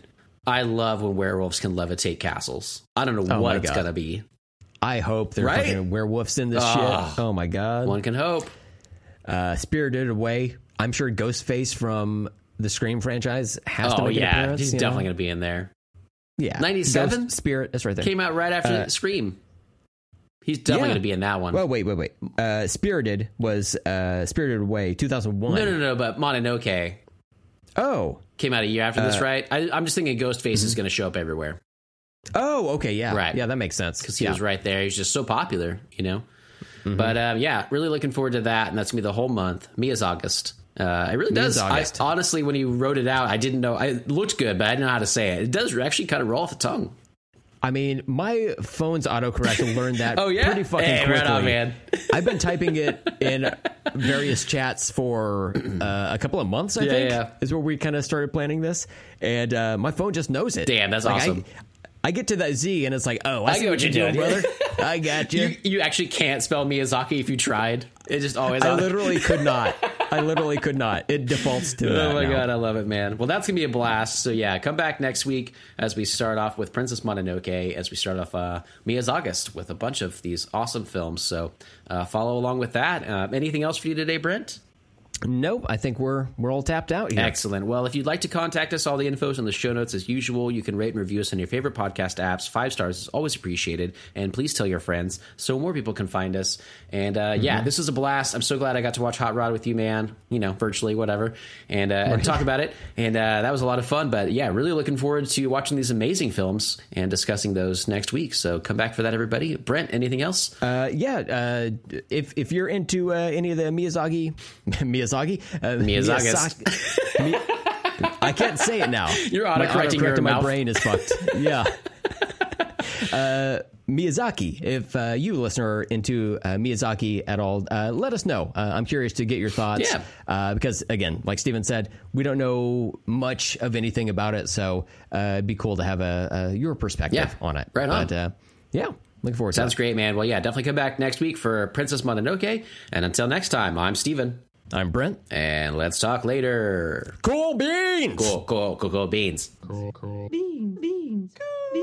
Cool beans. Beans. Cool beans. Cool beans. Beans. Cool beans. Cool beans. Cool beans. Beans. Cool beans. Cool beans. Cool beans.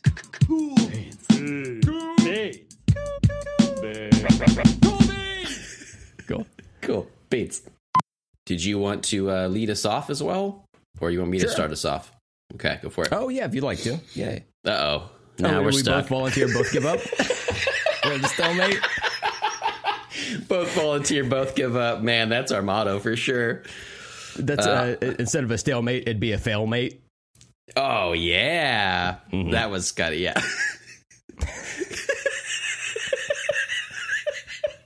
Kind of a failmate. Yeah, a little bit. I can start this off. I'll start this off. Okay, cool. We'll record on 3. 1, 2, 3. Record. Oh, yeah. Now, Brent, I want you to say exactly as simple and cool and easygoing as you did right before this, what you said to me right before we recorded this. I think if there was any type of nasal sex situation, it would be called Pinocchioing. Should we give context for that? I don't know. Maybe that's just like the best version of that. It might be, right? Yeah, just a non sequitur to start things. Yeah, there's no sequitur up there. You can be no sequitur. No, I wouldn't allow it. Couldn't fit it. I imagine. Yeah, I'm not sure though, but yeah, I wanted to get that out of the way right in the start, just because Brent and I both have really big nostrils right now. Not related, anyway.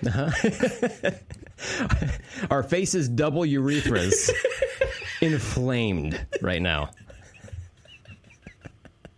No one wants to picture that. Also, another thing people may not want to picture is being out in the wild and seeing someone podcast. Steven, this happened to me yesterday. For real? It happened to me. Oh, my God. Was it you? No. I wouldn't mind doing it, but it was weird to see it, you thought about it in the wild and it not be me and or someone I know. Totally. I went to a comic book store yesterday, right? Because I'm a fucking cool dude, man. I'm a fucking cool guy, you know? People are out on Saturdays doing, I don't know, whatever other people might do. And I'm like, I got to hit these streets. I got to find me some comic books, Hell yeah. I got to put them in a box in a closet and not get to them for a couple of years. That's your MO, baby. That's my MO, I got some ducats to my name, so, let me shoot them at a local business. Yeah, so damn. I went to this comic shop that I don't regularly go to, but if I'm on that side of Tulsa, I'll stop by and just see what's cracking, Right. And I went in there and I saw like off to the side, it's like a well-lit building and everything, but like facing an external like window. There are two entrances to the shop. It's kind of like at a corner or whatever. And I started to walk in the one door and I saw guys with a table in front of that one. I thought, oh, okay, maybe they're setting up some like some type of like signing thing or something, or like merchandising. There we go. Merchandising. Yeah. They were like, so you just shut that table out of the way. You just said, get out. You're in the doorway. I don't know why you're here. Fucking I was right equidistant to the other unobstructed door, but I was like, I must go through this one. But you did it really slowly. Get out of my way. I'm a left entrance kind of guy. Right. Exactly. But no, I thought it was maybe like the people who work there were just setting up a merch table or whatever, right. Or selling their stuff there. But as I like walked through the store, I saw a guy like take headphones out of a bag. I was like, oh, well, is this what I think it is? And Steven, sure enough, it was. Oh my gosh! If you could believe it, heavyset dorks setting up to record a podcast. Sure. And in a comic shop, you say? In a comic shop. Interesting. And the place they were situated at, like they had tons of natural light coming in, so I appreciate that. That's how I like to record. There you go. I like to get that vitamin D where I can, but nostrils or not. Nostrils or not. That's right. That's one of the best parts of when we were all wearing masks is no one could see my exposed nostrils. Oh, yeah, because they were inflamed and huge. They were inflamed, and they were like, oh, my God, this guy is so horny on the streets, I'm like, oh, my God. I've heard of horny on Main, but horny on Main Street? Oh, wow. With your nostrils like this? Oh, my God. It's a little much. There's children around here. Yes, sir, you are porky pigging right now. I'm going to need you to tone it down. But anyway, so I saw these two fellas recording, and I was kind of like browsing the entirety of the store, and as I like got closer to them, I could hear them talking about like geek centric stuff. So it's fitting they were recording a podcast in a comic shop, I suppose, but they were like facing away from like everyone. It's not to people, right? Like it's not like an audience there. No. But like I couldn't quite wrap my head around like why you wouldn't just do this at home, like it's so much easier, more convenient. You have, I don't know, like what if somebody gets like a customer gets pissed off in the background, like that's what I was gonna say. It's not a live event. Like otherwise you're just getting people milling about on your recording, right? Like you're gonna hear those people. Yeah, I don't know. Well, the other issue is they were sitting directly underneath the speaker that was playing music for the store, so it had to be bleeding through on the audio. How bizarre. The entire time, Yeah, so where can we listen to this? Did you get any cards? No. Did you find out any times? Or? I was curious. I was kind of like sneaking a peek to see if they had like any type of labeling of any sort to let me know what the name of their show was. But I mean, they seem like nice guys, knowledgeable about the stuff they were wanting to talk about, but they very much had a cadence of, "Hey guys," one of those things. Wait, was that us? Yeah. It's like whenever we have to do a secret edit, it's like, right. Okay. Or like when we start the show, Steven, one of those things. Yeah. A little fake, maybe? Not what we do it. Of course, no. Cool, ours is dude. genuine, Steven, baby. I went to a comic shop yesterday, dude. I don't know what to tell you guys.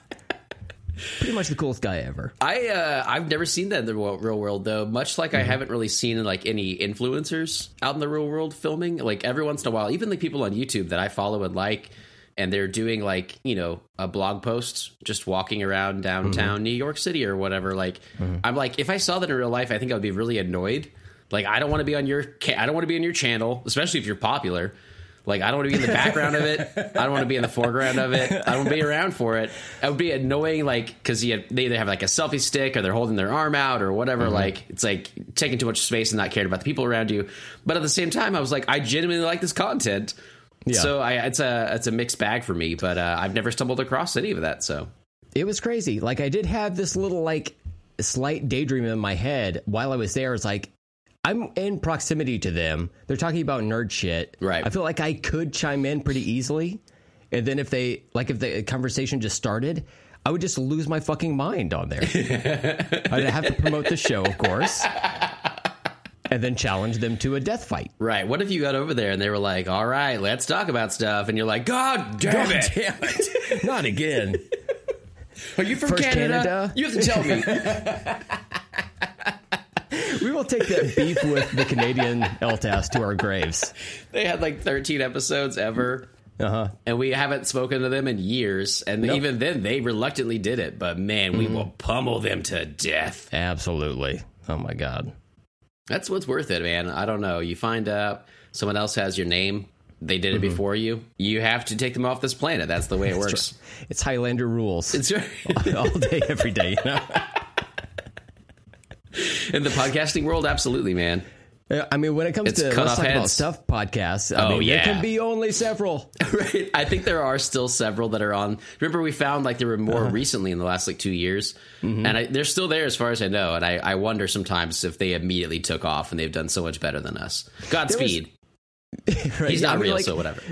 One of them had like a slice of pizza on their logo. I was like, okay. I haven't. We get along with these people. I haven't listened to the audio, but I like the work they're doing with the logo. Honestly, that's good. That's smart. I like logos. Smart, I like pizza. I like this title. I think I would like these guys. Or There's this one kid who had one. He was like a young man who had a podcast called Let's Talk About Stuff, and I remember reading the description, and it was just like one episode. That's like he just like gave up on it immediately, like we probably should have, 312 episodes ago. We might have. Maybe this is all like a fever dream of one of us, Are we each other's grandsons? We're just like, let him think he's recording a podcast. Yeah, it's like in Wet Hot American Summer. None of this is plugged in. We're just talking to the masses. I'm the beekeeper. Yeah. Oh, man. It's like we're living a fantasy, but it's not even a good one because, we have some listeners. We don't have a ton of listeners. I know, we don't even really live it up. We keep ourselves humble. We keep us humble. It's pretty good. It's pretty good. I feel good about it. Me too. How about we sync with Grandpa LTAS? Okay. Ooh, man. Grandpa LTAS. You'd go over there. He'd give you a Werther's. Yeah. Tell you a story. Yeah. Tell you about his politics as well. No. I mean, like, it's not the worst I've heard. Not great. But and back in my day, we were just allowed to call people brown. Grandpa, I am brown. Yeah, we were allowed to say it. Anyway, Brownie, go get me a Werther's. He puts his hand on my shoulder. He's like, don't ever call yourself that. You don't have to say that. I'm like, oh, no. It's okay if I do it. It's just, that's a whole thing. Don't even. This is a mistake. This is a mistake, Grandpa. Oh, man. Yeah. Gramps. Yeah. Anyways, did you get bingo yet? I'm ready to go home. I'm going to grab a pudding cup on the way home and then call it good. All right, so let's sync with Grandpa Eltas on 3. 1, 2, 3. Grandpa Eltas. Stephen, I need you to change my diaper. Oh. It's full of lemon candies I refuse to digest. That's a lemon party I don't want to be a part of, Grandpa. Hold my legs. Oh, God. LPAS